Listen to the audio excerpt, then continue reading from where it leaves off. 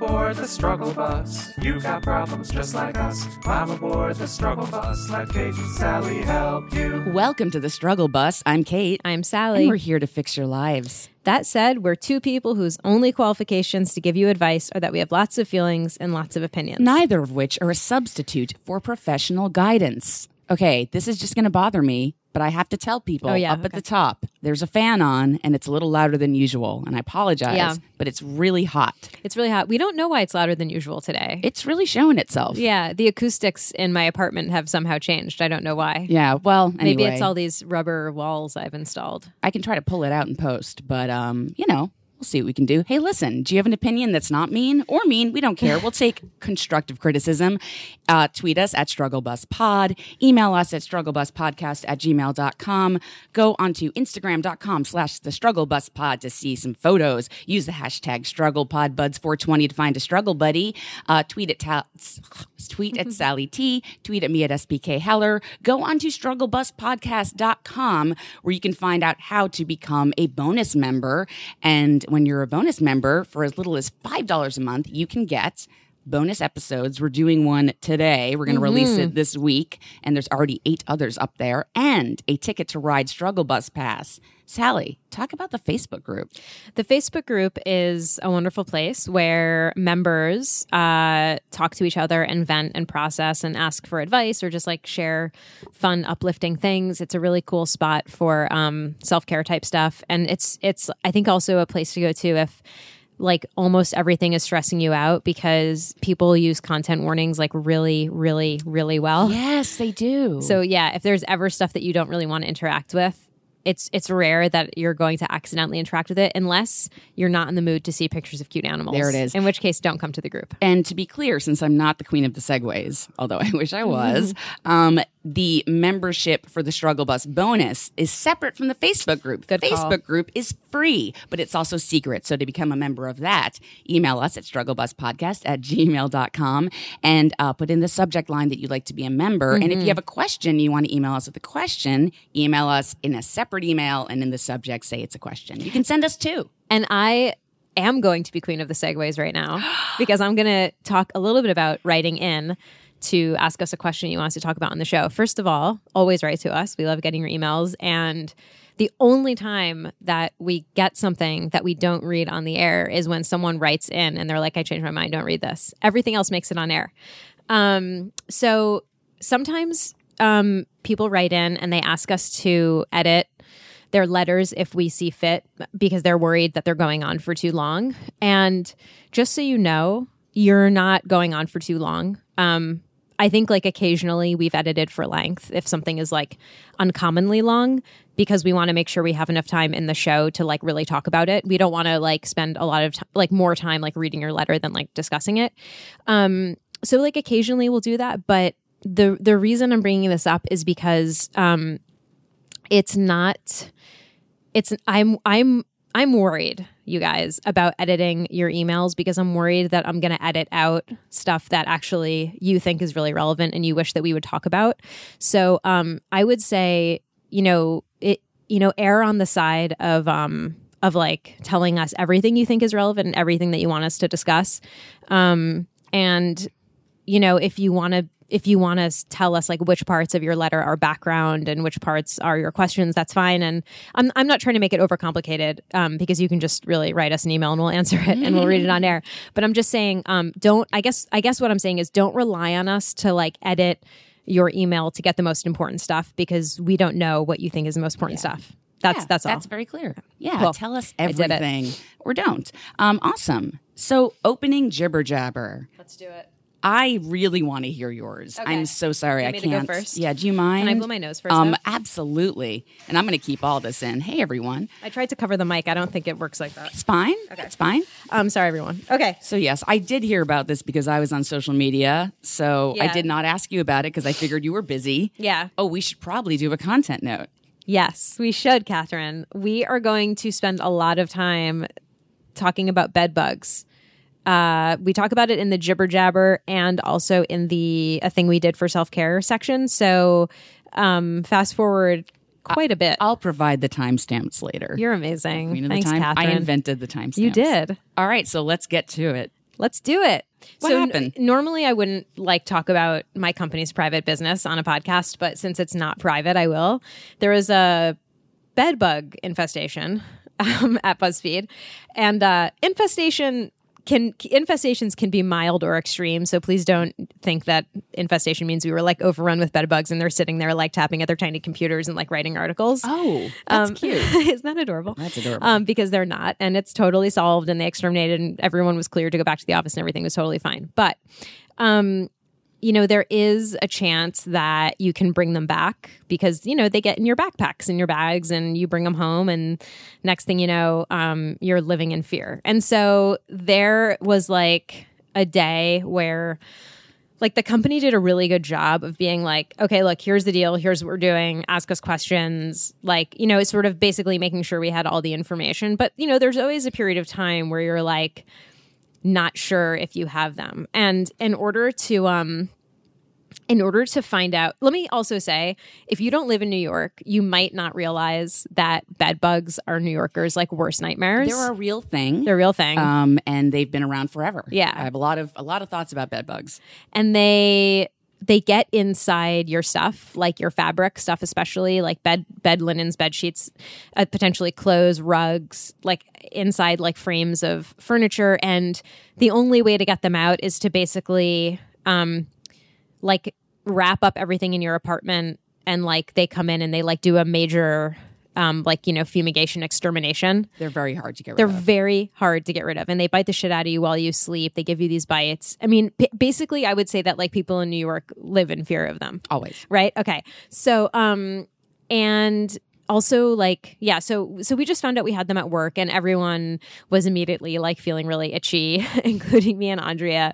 And the thing about bed bugs too is that like you can see them. It's not like they're invisible to the naked eye, but they hide really well. So to really see if you have them, you have to do like a really intensive, like specific sweep of like everything with like a flashlight and a credit card to like go in all the little ridges. So we took apart our entire bedroom.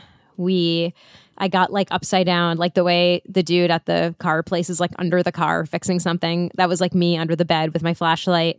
You have to either dry stuff on high heat for 30 minutes or freeze it. So I actually have a bag of books and stuff that was in my backpack in my freezer right now. And we didn't find anything. I should have probably started with that. We're fine. Like my apartment is fine, thank God. And like God bless everyone who is dealing with this or has dealt with this. But we were just like living in abject fear. It is absolutely very difficult to get rid of them. They're so hard to find. They're so hard to identify. You don't know, like, what's that thing in my bed? Is it a bed bug poop or is it just a piece of dust? You know what I mean? Totally. Yeah. So I just like, we had like 2 days of complete and utter anxiety. And I'm going to talk more about it when we get to a thing we did, but I'll close by saying, we knew we were in the clear as of yesterday, like late morning. And then this afternoon or this morning, we came from the gym and Andrea found this bug in the bathtub and we freaked the fuck out. And it ended up being it's called a spider beetle. And it's like a bug that's commonly mistaken for a bed bug, which I've seen those. only to like pest control people. Like to those people, they're obviously not bed bugs, but to like the lay person, they kind of look like bed bugs. So I first freaked the fuck out. Then I Googled 24-hour pest control Brooklyn, and I found this guy, Frank Fierro, 1 hour pest control, who's amazing. I called him. He texted me an email address. I emailed him a photo of the bug, and he called me like 2 minutes later. Stop it. Yeah, he was amazing. Did you pay him? Like, was that a No. free service? He just did it for free. And I asked him, I told him all about the situation at BuzzFeed, and I was like, do you think you should come here just in case and like do a sweep? And he was like, no. And then he proceeded to provide like 20 minutes of like talk therapy to me about bed bugs, because he was like, bed bugs are really psychologically damaging because people like live in fear of them. But he told me to just relax and go on with my life. Like those are his exact words. So that's what I'm trying to do. So I know a lot about bed bugs because I had several friends that lived in a building with them, and they all dealt with it differently. And it was I learned a lot. So here's my big hot take very quickly about bed bugs. They can survive up to 400 days without eating. They're very hard to get rid of. They're part of your natural life. It doesn't mean you're dirty, and it doesn't mean that you're like a poor, housing or whatever. In fact, bed bugs are found in more affluent households because a lot of it deals with travel. Yeah, they get in luggage. Exactly. And we have like a lot of people that Hotels. travel at work, like we have people that travel at work all the time. And New York is a city of we commute. We all carry bags around and shit. It doesn't mean you're dirty, and it No, doesn't yeah. mean that you're, anything at all. No one deserves them. They just happen. That said, you have to understand they're part of life. You just get rid of them, move on. But you're right. It's a psychological fear. It totally is. It's It was terrorizing us. And one last thing, you will love this. Yes. I didn't meet this dog. I was about to say Roscoe, the bed bug Oh, sniffing you know dog. about it. I know. A beagle. I know. I was about to say that. That was one of my points. Oh, But sorry. No, Oh my no, God, no. I'm so sorry. I'm more excited that you already know this. I but didn't for realize listeners, Roscoe was on the internet too. Roscoe is New York's official bed bug sniffing dog, according to one company that is a pesticide expert. But they do use beagles because beagles can smell them. Yeah. Beagles can smell anything. Dogs can smell cancer. That's true. One really bright spot in this whole thing was like in our frantic Googling of bedbug information, Andrea came across like just a gallery of photos of dogs searching for and detecting bed bugs. And there's this picture of this dog and he's like looking at the camera and his little paw is on the bed. No, It's is that the amazing. sign? It's amazing, yeah. Because dogs, when they're trained to do something like that, they either sit or bark, Yeah. or like when they're sniffing for like food at the airport. It put its paw on the bed. Put its little paw on the bed. I want to train a dog It was just to pretty do that cute. no matter what. I know, right? Yeah, Aw. it was real cute. No, I'm not mad at you for bringing that up. I was more like just really enthusiastic that you know about the beagles. Yeah. Well, I didn't realize because one of them came to BuzzFeed, but I didn't realize that Roscoe was like the official bed bug dog. It's the one in the commercials. Okay. But Okay. that's Got the it. only reason. He's like the Dr. Zismore of bed bug Yes. dogs. Okay. He's probably dead by now. I mean, this was like 12 years ago. Oh, okay. I can't confirm or deny anything, but I do know that, Roscoe was the bed bug Roscoe. sniffing dog. In the, Rest in power, Roscoe. yeah, well, we'll see. Maybe He he's might be alive. So talk to me about your jibber jabber. So, yeah, thank you for clarifying. I was curious, and I read a little bit about it, and I was like, I hope Sally's okay. I definitely would have not told you to come over and record if I there was know. any question. I was not worried. Probably because I would have burned down my entire There apartment was a building. small part of me that was questioning, and I was like, should I? Nah, I trust you. And the truth is, I could have brought a bed bug just now from the F train. that's true. I really could have. Maybe I did. Get out of here. You say half joking. Get out of here. We're going to record the rest via Skype. Oh my God. No, I'm just kidding. Yeah, I saw a movie. It's actually not out in theaters yet. I got to see a screening. I was very, yes. It's called The Big Sick, and it's written and starring by, It's written by Kumail Nanjiani and Emily V. Gordon. Oh, sorry. Kumail Nanjiani is a comedian. You've seen him on Silicon Valley. Very, very funny dude. And he's in it, and another woman is playing his now wife. So, spoiler, and people know this going into it. It's actually a true story about how they met. And basically, he's from Pakistan, and she is American, and they start dating, but he really can't, see women seriously because he has an arranged marriage, and she didn't know that. They, of course, get in a fight about it. They break up, and then she ends up in a coma. And she had a very rare disease. And during the time that she was in a coma, he met her parents and just did a lot of soul searching. And it's really, really Is it interesting. good? It's so I'm really funny. excited. So it's a really well done movie. It's beautiful. It's hilarious. It has one of the best 9/11 jokes in the world. Oh, really? That's all I can say. The theater was uproariously laughing for a full minute. We lost a minute of the movie Wow. because we could not stop laughing at this joke. That's amazing. It just stopped everything.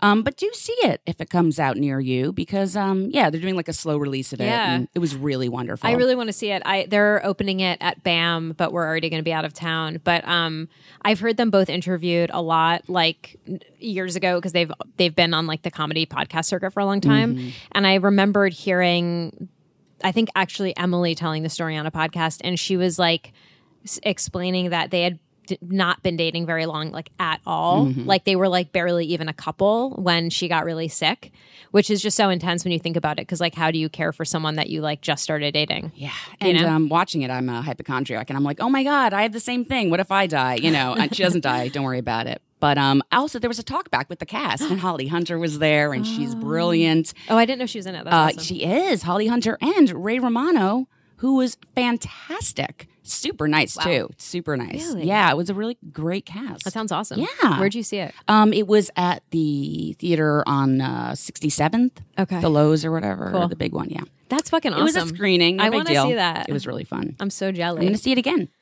Cool. Yeah. I'm gonna def see it. So a thing we did for self-care, Sally, do you want to go first or shall I? I'll go in there. When we first found out about the bed bugs, I did like a few things that like instinctively I felt like we should do, which is just like anything that I had worn to work or that Andrea had been around me while I was working. Mm-hmm. That you guys know what I mean. Makes I don't know how sense. to rephrase that. I'm nodding. Good. I washed and dried on extremely high heat for like 1,000 hours, and I washed everything twice, even though it's really the heat, not the water. But anyway, the point is, I did that, and like, there's a lot more stuff you're supposed to do if you're concerned you might have bed bugs, like if you think you might have been exposed, and we did that on Thursday, and then we realized that like that really wasn't good enough. Like it really doesn't provide peace of mind to do like kind of some of it, because as we learned from like the people who post in like bed bug message boards. Don't ever go on those. No, but they have like amazing information sharing about like how to really actually look for them and what you need to do if like you think you find anything and precautions and stuff like that. So on Saturday, we did like a serious bed bug investigation with like that's when we took everything apart, and we were like, we had the flashlight and we were just like fucking in there. I took apart like 95,000 pairs of sneakers that I have and like looked in all the seams. Like we were really thorough so that we could actually know. Like we weren't just like, yeah, we were probably fine. We like looked and we're like, okay, if we don't find anything, we're good. And the peace of mind, it's like the bed bug terror just like fell away until we found that bug earlier today, but that's another thing. But yeah, it was just like such a supreme act of like self care to like just be like, let's just like do the thing we have to do to be sure. You know? I really want to tell you a bed bug fact that actually made me calmer. Okay. But it shouldn't have made me calmer. Okay. It made me realize they're going to rule the earth and I have no choice. Do you want to hear it? Yeah. Okay. They're very smart. They're very evolved. They have learned a lot of things. And people put tape sometimes on their floor so that if they try to walk up to the bed, they get stuck on the tape. That's one thing you can do. Yeah. But in an article, they pointed out that no matter what, they will find you, though. And even if there are some on the tape, don't discount that there's not going to be one, because they do this. They sense out heat. Yeah, that's how That they will get go- you in the night. that will Because go your up- body gets hotter at night. Sorry. Exactly. Yes. Yeah. That will go up the walls and sense your heat on your ceiling and drop down on top of you. They will always find a way to get you. It's horrifying. So that's when I released all of my power and said, if it happens, it Yeah. happens. Yeah. And then you just move on. You can only do so much. I mean, you can't really live your life looking for bed bugs constantly. Exactly. I think it's only when you have like a fear. Like the only reason we did all this was like the fear that we had been exposed at work. But otherwise, I mean, I guess, if I didn't have to work full time, I probably would spend 8 hours a day looking for bed bugs. But I know it's no way to live. That is a wonderful segue into my self-care. Yeah, please. Which is, I took my own advice, which is pretty much what you just said, which I take your advice too, of you just can't predict what's going to happen. I had a very overwhelming week, not just from work stuff, all good things. I was in the Pride show for the Near Futurists. It was so much fun. Nice. It was like a fun thing. Yeah, it wasn't even that much work, but I have a rough couple weeks ahead, and then I'm traveling, and then the fall happens, and I'm nervous about healthcare and everything that's going on in the news. And I found myself feeling really stunted and just anxious and scared, and like I just can't move forward. I can't do my stuff today. And I realized, take it day by day, take it minute by minute. It's advice that we give all the time, but I was thinking so far ahead, and it's like, I have no idea. I could get bed bugs tomorrow, And so I just lived in the moment, and I know it is hard for me to do that. And I did it, and I was like, okay, just enjoy everything and relax. And I got out of the spiral. I was feeling really anxious. Awesome. But That's yeah, I great. did that. Took my own advice, because you never know. Well done.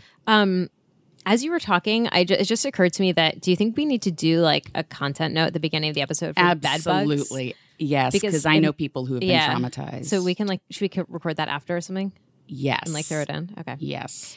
Cool. Sorry to break the fourth wall. Hey, you know what? We're going to do it. Why not? Let's do it. Okay. Do you want to read first? Sure, I will. Let me have a sip of water real quick. Do you mind vamping? Go for it. All right. I will vamp by telling you that this is from Yes. Cassian, who has written in before, and they chose the name Cassian because it's a character in Rogue One, I think, Star Wars. Rogue One. Yeah. Cool. I think I don't remember. Seems right. I trust them. Hi, Kate and Sally. I hope you're both having a lovely day and finding ways to ground and practice self-care. If not, thank you. I'm having a bit of struggle that I was hoping to hear your advice on. Basically, I'm really overwhelmed all the time. This has just started in the last month and it's impacting on my physical health quite a lot. I haven't been sleeping well, plus I'm going through a few tests at the doctor's right now as some of my health issues have been linked to existing conditions in the past. But I have a feeling that it will turn out to be just stress. Some background. I work full-time. I'm trying to focus on my own projects in my spare time, as well as socializing regularly. I love my job, but most days I feel really wired. Is it wired or weird, they wanted to say? Okay. Wired, yes. I think wired, yeah. I think you're right. I feel like there's a million things I need to do right now and don't know how to fit it all in. In addition, I never feel like I'm good enough. I'm definitely judging myself more harshly than normal these days. I want to feel successful and happy, and I think something that's really tripping me up is that, well, I kind of am successful and happy. I still want to improve, and I want to spend time developing my existing and new skills as well as spend time on other creative outlets outside of my full-time work. I believe I'm always growing and I enjoy the process, but where am I right now? I've got a job that makes me happy and helps me to feel fulfilled. I've got a bunch of interesting and talented friends. I'm pursuing stuff in my free time that also makes me feel limitless. On paper, I feel like I've got what I need right now. I know logically that it takes time to grow and do more things, but I'm just really struggling to feel it. Nobody is placing this pressure on me as far as I can tell. It's all my own self-judgment. So I was wondering if you had any advice for me. How can I slow down and accept where I am without freaking out? How can I be okay with feelings like I'm not getting enough done? How can I turn off the voice that says I'm not good enough no matter how much I'm doing? Is that even possible? I know I need a strategy to cope with these feelings and thoughts, but I'm not sure where to start. I'm currently looking for a therapist, but I'm struggling to find someone who does CBT, which has worked best for me in the past, in a price range I can afford. So any tips would be great help for now. Thanks so much, Cassian. And CBT is the behavioral therapy. Is that correct? Yeah, cognitive behavioral. Great. All right. Okay, Cassian. Well, let's see. How can you slow down, accept where you are without freaking out?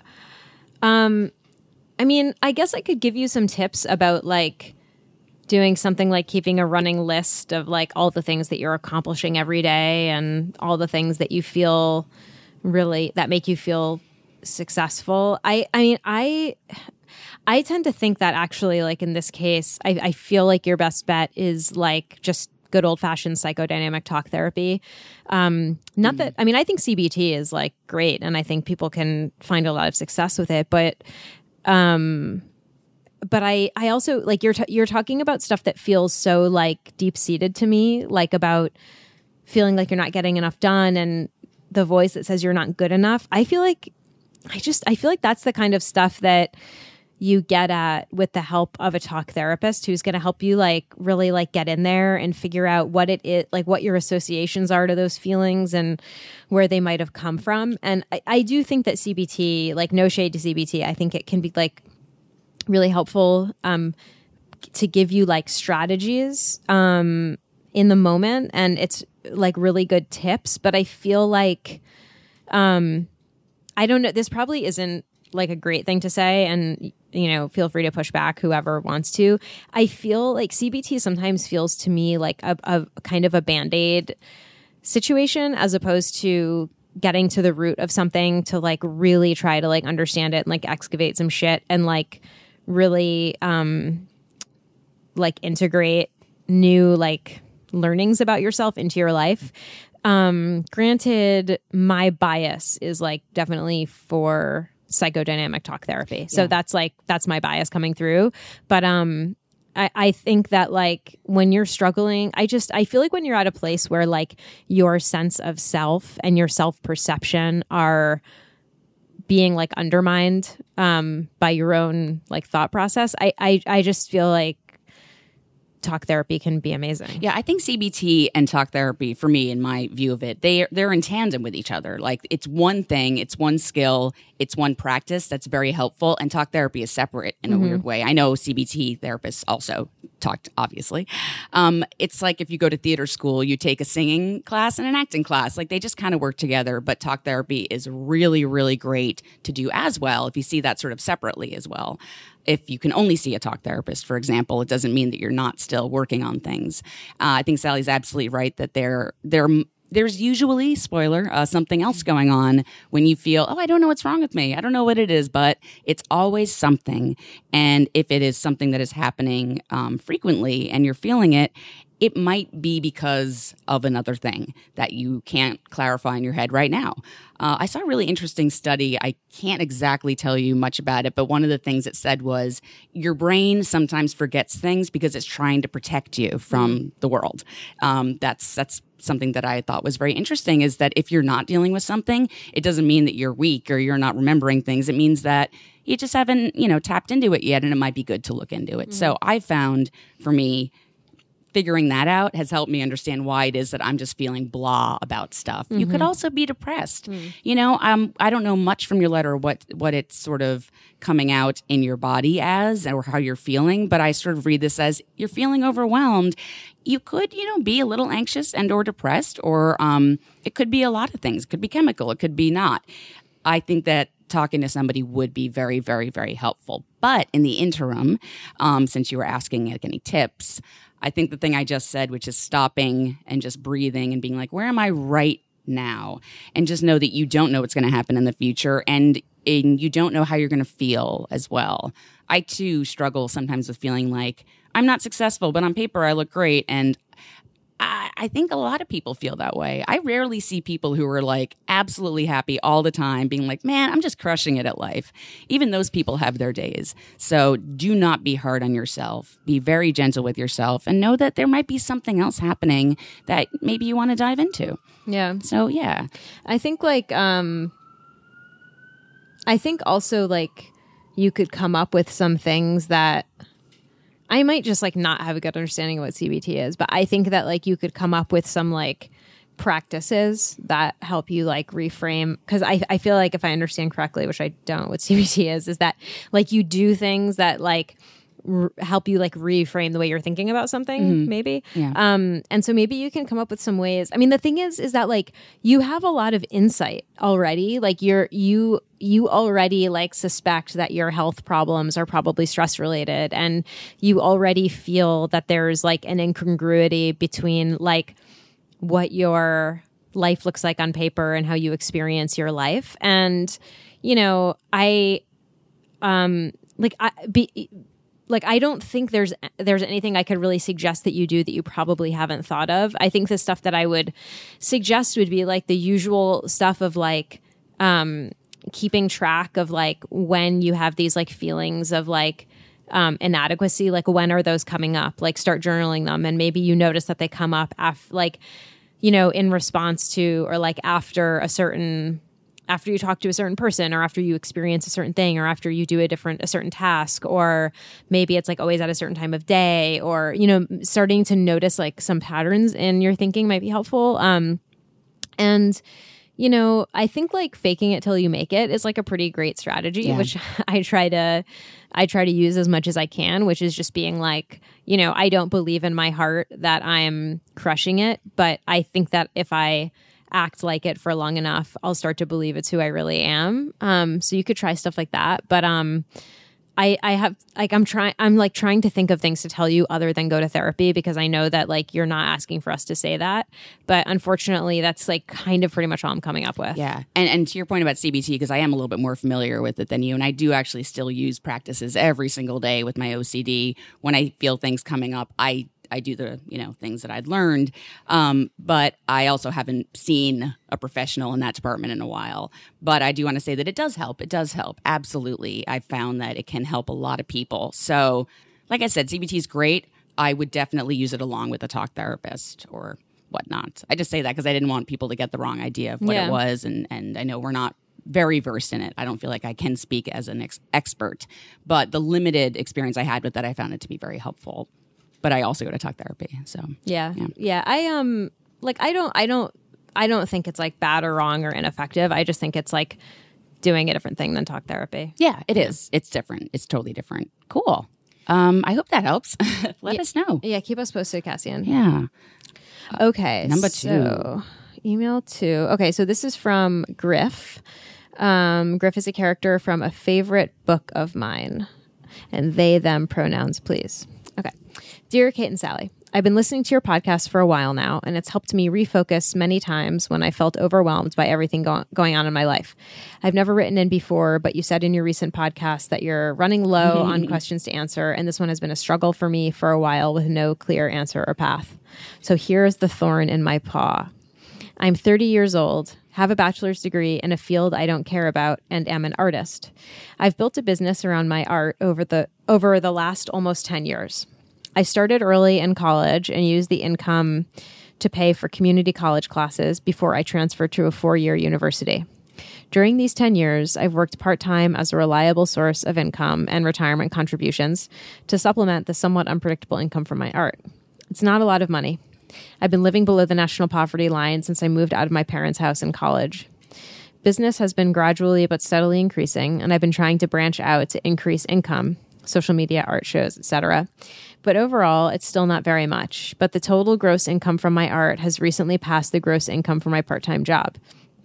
The more I get my name out, the more money I make, which leads me to believe if everyone on the planet knew about me, I wish I would be able to make a stable, comfortable income.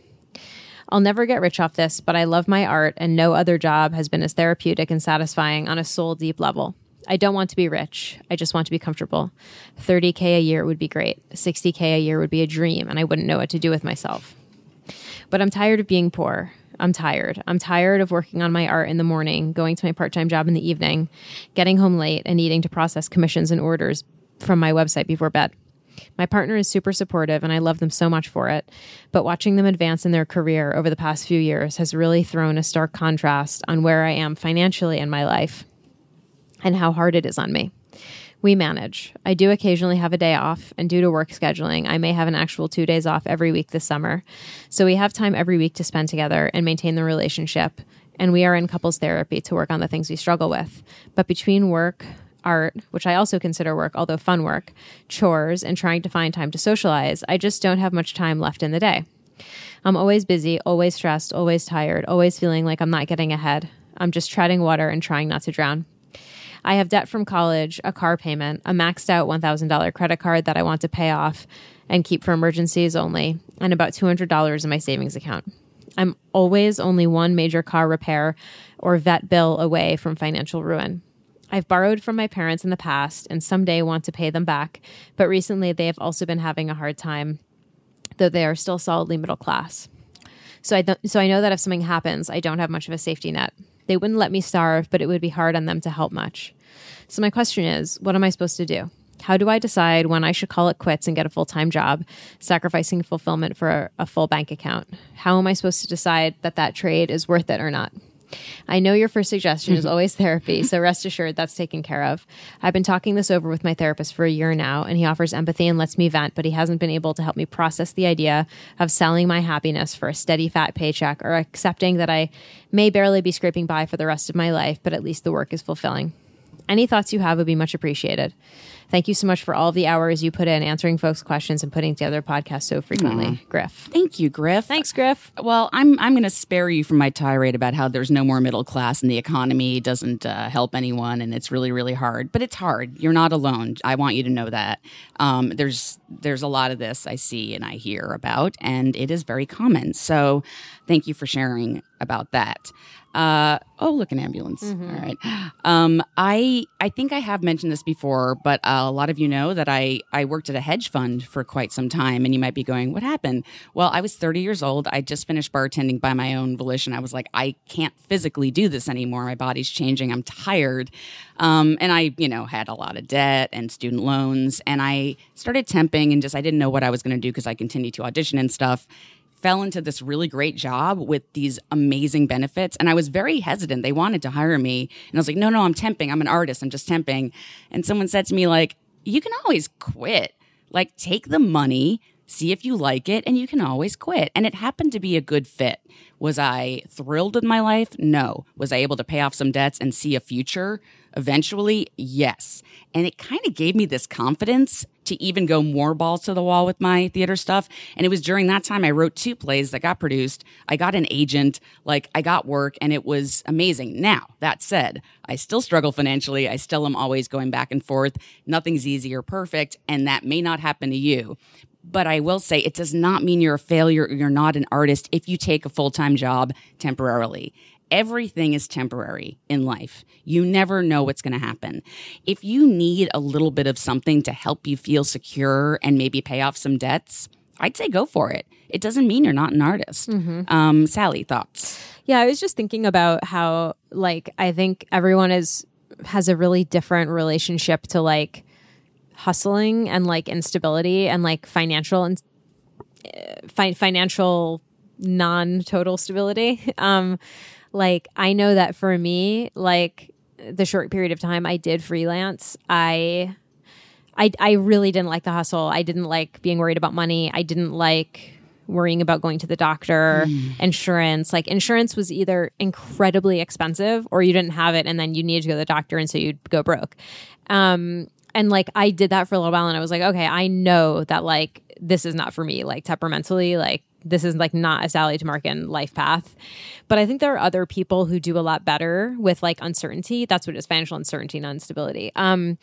Like, who do better with uncertainty and are like, you know, I feel like I'm reasonably healthy and maybe something terrible will happen, but it probably won't. And I like the hustle. And it's like, I kind of like the rush of, like, staying up late to do my thing and then getting up early in the morning, like, which is, like, a thing that I think a lot of artists specifically, like, do. And I think it's, like, rad when people do that. And I think that if you feel like, yes, this is, like, the lifestyle for me, then, like, why ever bother changing anything? But if you're, like, at a point where you're noticing that you're feeling like you don't really have time for stuff in your life and you're feeling exhausted and the financial instability is really getting to you, like, I think that's, like, a clue that, like, you might feel happier and even more fulfilled as a person if you were more financially comfortable, which I think can maybe give you, like Catherine was saying, like, you then have, like, more bandwidth to, like, do even more art or lean into your art in a different way. Like, and, you know, speaking of, like, my bias is for, like, comfort, security, routine, and, like, feeling like I'm going to be okay. Like, so I know that, like, my advice is, like, I'm never the person who's going to be like, you know what you should do? Like, keep doing what you're doing and, like, you're going to make it big and, like, you'll be tired and exhausted. You might have much money, but, like, that, like, live fast, man, or whatever. Like, that's just, like, not a thing for, like, I just don't think I would ever advise that just because I can't wrap my head around living that way, even though I think people who do are, like, rad and it's, like, not a judgment thing at all. But yeah, I mean, I'm also wondering if, like, the way you described in your email is, like, very much like either you do it, like, you do a part-time job and you're fulfilled because you also have time to do your art, or you do a full-time job and, like, all fulfillment drains out of your life. And I'm just wondering if there's a way that, like, you can, if there is a full-time job out there that will be, maybe nothing will ever be as fulfilling to you as making art, but maybe there's something that you would enjoy enough that it would be worth it to you to sacrifice some of your time that is going to art right now. Yeah, I hear that. You know what I'm saying? I know exactly what you're saying. It is sort of you say, for example, that I don't want to be selling my happiness. I think what you meant is you're transferring your energies to get another thing that might help in a different way. Because right now it's not really working out for you physically, emotionally, otherwise. That's what I heard. Yeah. And like, I wouldn't advise, like, getting a full-time job that you hate and makes you miserable just so you can get a paycheck. But maybe you can find a job that, like, is actually pretty decent. And I understand that working full-time means that, like, you have fewer actual, like, physical hours in the day to make art. But I just feel like the hours that you would, like, gain in, like, emotional energy and in, like, emotional bandwidth from, like, the financial security would probably, like, help your art. Yeah. I mean, listen, my job was very strange. I was a personal assistant, but also I did reception and other things. And it was a good fit for me. I did sort of date other companies when I was temping. It was my way of, like, seeing, could I do this? I hated this one company I worked for a hot second, would never work there They offered me the job. No, I said no. So for me, temping was a way to like try out. And I finally found one that was cushy and I didn't have a lot of work to do. And I had a computer and I had a schedule. So yeah, I did half my shit there that I, Perfect. Exactly. But everything Sally said. And also, I can't stress this enough. Everything's temporary. If you did this for 1 year and then felt better and like left, it's amazing that I worked at that hedge fund for 5 years. The time flew by.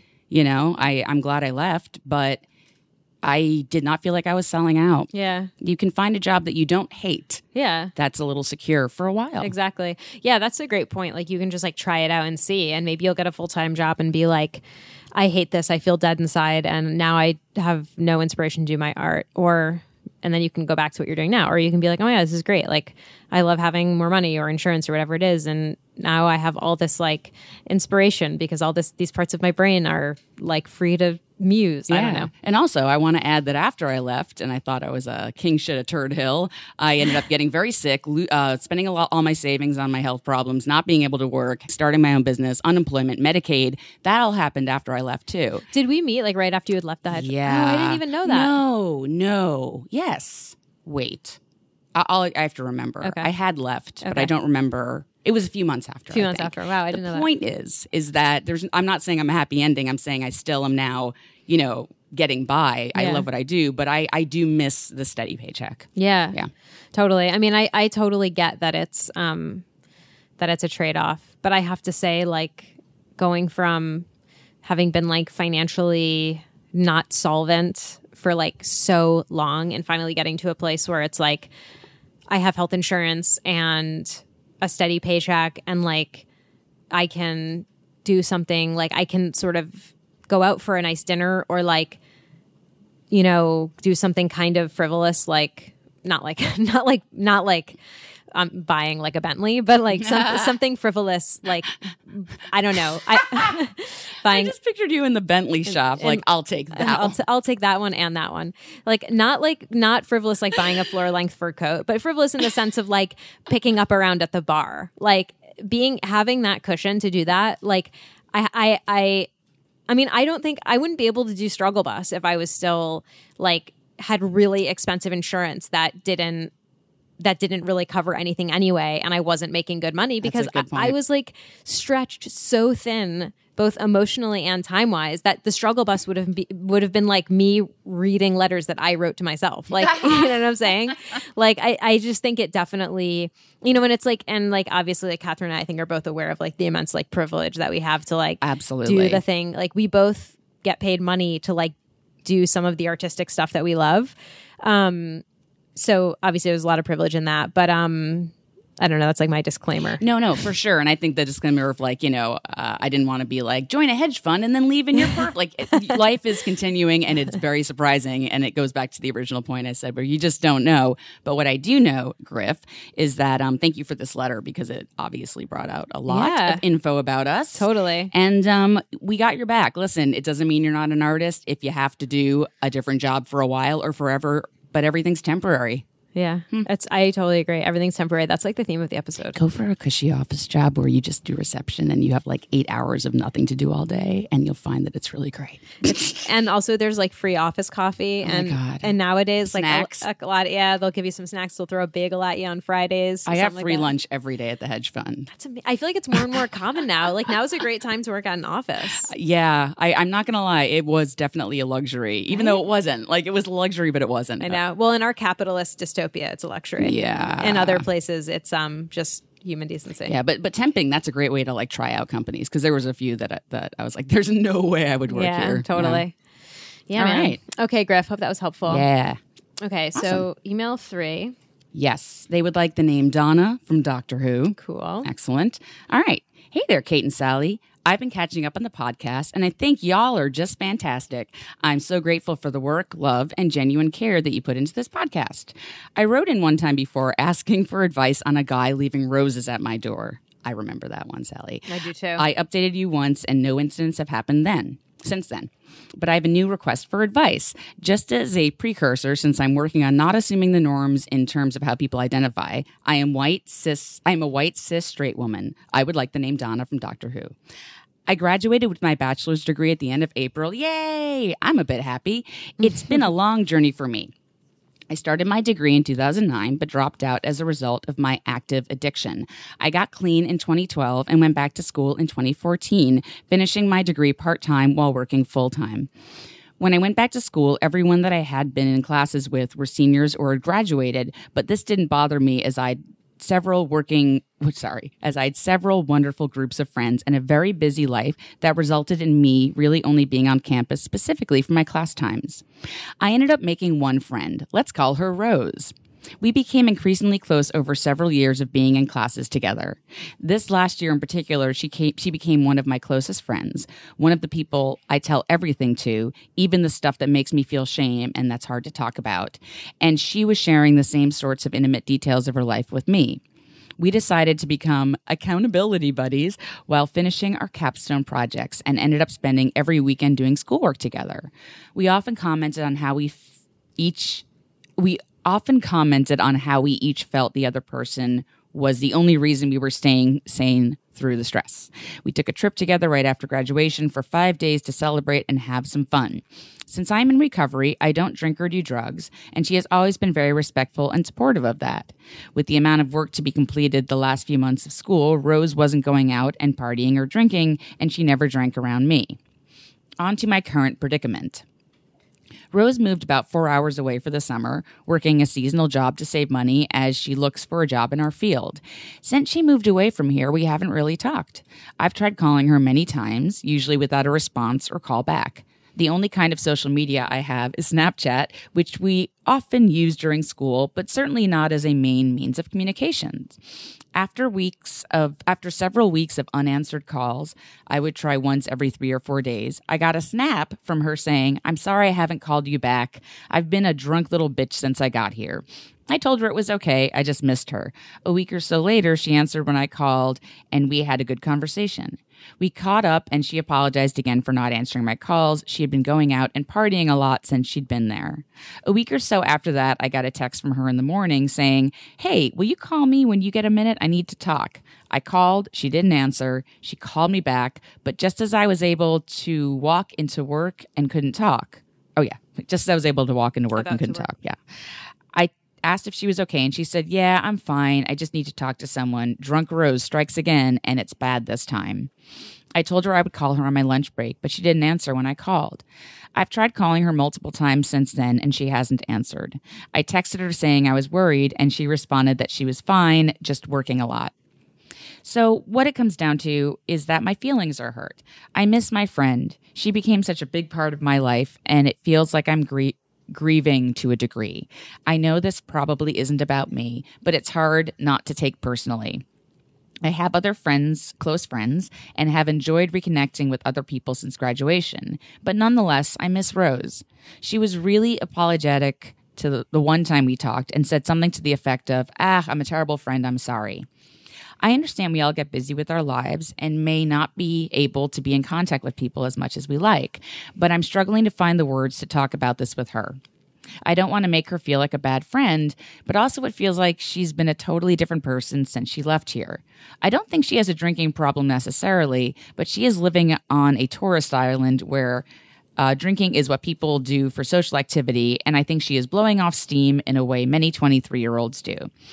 I'm involved in a 12-step program, and I can't identify with drinking socially, nor have I had to deal with the consequences of a drunken night in over 4 years. I do a lot of self-work and self-care, but Rose doesn't have those structures in place to push her towards awareness to the same degree that I do. Usually when someone behaves this way, I just let it go and accept that we're not going to be close. But this is way more painful than those instances. I'm used to picking up the phone and calling the people I want to have relationships with long distance, but I honestly don't know whether she's good at/capable of that.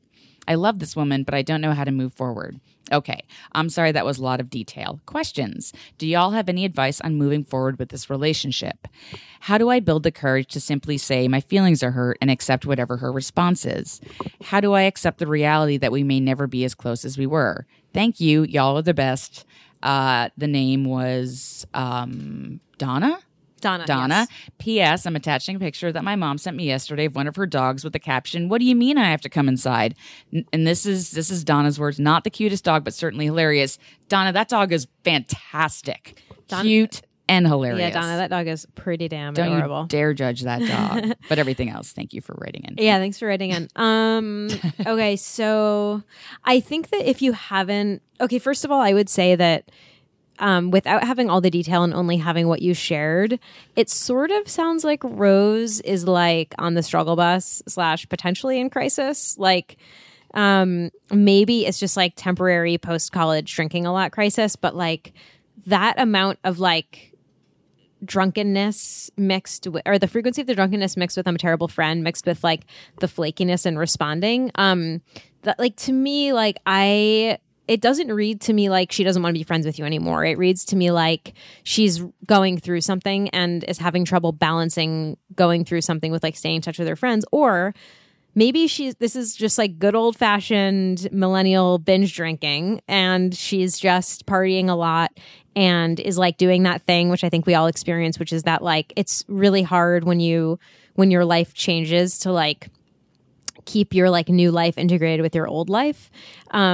I think if you haven't tried, I know you said that you need to build the courage to say my feelings are hurt and you were like wondering what to say, but I think that like a really simple like text that's like, or a call, but it sounds like she doesn't use the phone like that. Maybe a text that's saying like, I miss you and I care about you and I'm just wondering if there's anything we can do to reconnect, and also can I support you in any way? I know, something like that. Like really putting it out there that you're like ready to have like a state of the union about the friendship, as opposed to continuing to play like phone tag or like text tag or whatever. So I guess my first like line of defense would be just like checking in with, just like being like really straightforward, like checking in with her to try to see how she's doing. Yeah. What do you think, Catherine? Well, you framed it perfectly when you said that I don't want to take this personally. So you know that. And yet it's hard not to take personally, but I'm with Sally on this. I'm positive this isn't about you. And you really don't know what's going on with her. And, she could be doing great, but just really busy or not. It sounds to me like there's just stuff going on in her life that you don't know about. And I think that's the first thing to really latch onto is you just don't know. So how to move on. I think a text or an email, maybe not a snap. I don't know anything about Snapchat. Same. Except that people have it and I love their videos and I don't get it. And then I'm like, how do I copy this? And they're like, old lady. I was like, can you forward this to me? And they're like, what? Yeah. Anyway, that's my rant. Get off my lawn. No, but seriously, folks, I think that something clear, basically what you just said to us, like, hey, I miss you. I hope you're doing well. Do you have any time to chat? I think something like that, simple as that, lay it out. And she might not have time to chat, or she may not want to talk to you about what she's going through. She may not want to talk about drinking with a friend who's in, treatment. You don't know. But I think that would be a really good first step, is just say, I really miss you and I'd love to catch up or something. And understand that you never know what you're going to get back. And it doesn't mean you won't be friends. It doesn't mean that you're never going to be friends ever again. It just means that for this moment in time right now, she's not getting back to you and you're not the same as you were before. But you're right. She's 23. She's out of school. It could be a lot of things. I think you do have the courage to say my feelings are hurt. I think that you should try that. I mean, I obviously don't want to put words in your mouth, but that's a very strong statement and it's how you're feeling. So if you want to say that, do. I will say again, I don't think that she's doing it to spite you, but you don't know and we don't know. Yeah. I think like, so you asked like, how do I accept the reality that we may never be as close as we were? I feel like you're sort of jumping the gun a little bit, because I just don't think you really have enough information to know that like you're no longer friends. I think that there comes a point, like in a lot of friendships, where you realize that you're just like not really close to someone and you sort of process it over time. And, I think depending on how that came to be, it can be like really tough and really sad. But like you process it and you work through it. But I feel like that's the kind of thing that you can't really know how to do unless you're in it. And it sucks to lose a friend that you really want to be close with. But I think that like if she's going through something and she's not able to like stay in touch because of that, that I feel like once she's not going through it anymore, or once she's like less busy or whatever it is, whether it's like something as innocuous as like she's just busy or something as like intense as like she has something going on in her life, once that situation resolves itself, I'm guessing that you guys will resume being friends. And if it turns out that like she's decided not to be friends with you, then that's not cool, and like you don't want that friend anyway, kind of, I feel like. Which I know it's like, I know that that's like easier said than done, but like anyone who would just like drop you at, you know, for no reason and no explanation, like you don't need to be friends with them. But I don't actually think that's what's happening here, though. Yeah, and I might want to renege on my feelings are hurt. I mean, you can say that, but it is making it seem like it is about you, and we don't know that, and she may not respond well to that. I don't want to tell someone not to say something, but yeah, just think about that. Do send it if you really want to say it, but understand that it might. I don't know. Does that make sense? Yeah, I mean, I feel like you can like initiate a State of the Union conversation without like opening it with your feelings being hurt. I think that like, you know, your feelings can be hurt, but you can like suspect or think in the back of your mind, I wonder if this is happening because she's really going through something.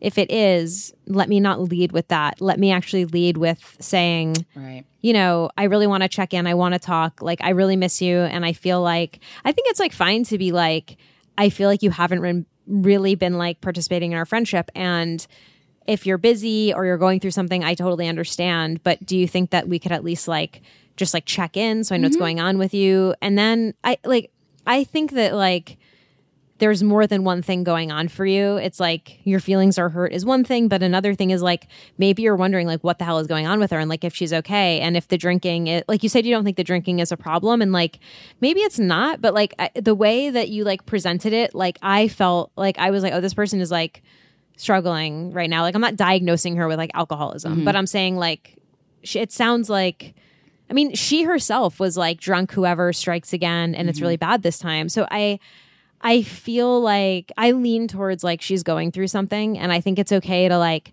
worry about someone or wonder if they're okay, while also at the same time like being angry at them or feeling hurt by them and wanting to like talk about all of it. Yeah, and also you never know if you're going to be as close as you were. You know, it feels like you're not now, but you're saying something that you don't know is true. You know, who knows? And Sally's a bazillion% right in saying that. You know, why would you want to be friends with someone who eventually does not want to converse with you, which is not, you know, again, as you said, easier said than done, but it's true, you know. Yeah. But I'd say just open the conversation. I agree. Yeah. All right. Thank you for sending the picture of that dog too. I love that dog is me this week. That dog, it's like an action shot of in a dog rage. Like yelling. It's amazing. Like yelling. I know. Yeah. No, I don't want this. I do not want this healthcare bill to pass. It's amazing. What? All right. So we're going to finish this up. Yeah, Sally is a song of the week. We're going to take a week off after this. Yes. Because I am away. So you're away this week. Yes. I'm away this week, and then you're away next week. Then I'm away the next week. Okay. But we are now about to record a bonus episode for our bonus members. So if you can join, great. If not, no worries. But I think we're going to talk about some fun stuff and some not so fun stuff. Yeah. Who knows? A nice mix of fun and not fun. Yeah. So, hey, listen, you can tweet at us at StruggleBusPod, email us to ask a question or to join the Facebook group, StruggleBusPodcast@gmail.com, Instagram.com/TheStruggleBusPod. Use the hashtag StrugglePodBuds420 to find a struggle buddy. Tweet at Sally T. Tweet at me at SBK Heller. For your Struggle Buddies Facebook request, just send us the email that you log into Facebook with. And if you don't get in the group immediately, if you get a response saying we did put you in, but you didn't get a confirmation email, let us know, because sometimes it doesn't work, or it goes to the junk mail. I found out. Oh, really? Yeah. Oh, I didn't know Yeah, that. a lot of people didn't realize that. I didn't. Yeah, I didn't. Yeah, and also go on StruggleBusPodcast.com if you do want to become a member for as little as $5 a month and get our sweet, sweet bonus episode. Sally. Sweet, sweet bonus apps. Song of the week. Song of the week came up last week because I started singing it before we started recording. As you know, if you listen to the Easter egg last week, it is A Whole New World from Disney's Aladdin from some year. I don't know, 91, Sure.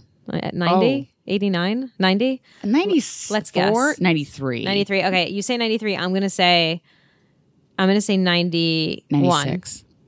What is it? It is Did 92. Ooh. I don't remember what I said. You said 91, I said 93, and then I Okay. switched it. So we were both We right. were both, yeah. All right. Thanks so much for listening. I'm Kate. I'm Sally. Bye. Bye. Magic carpet ride, a whole new world,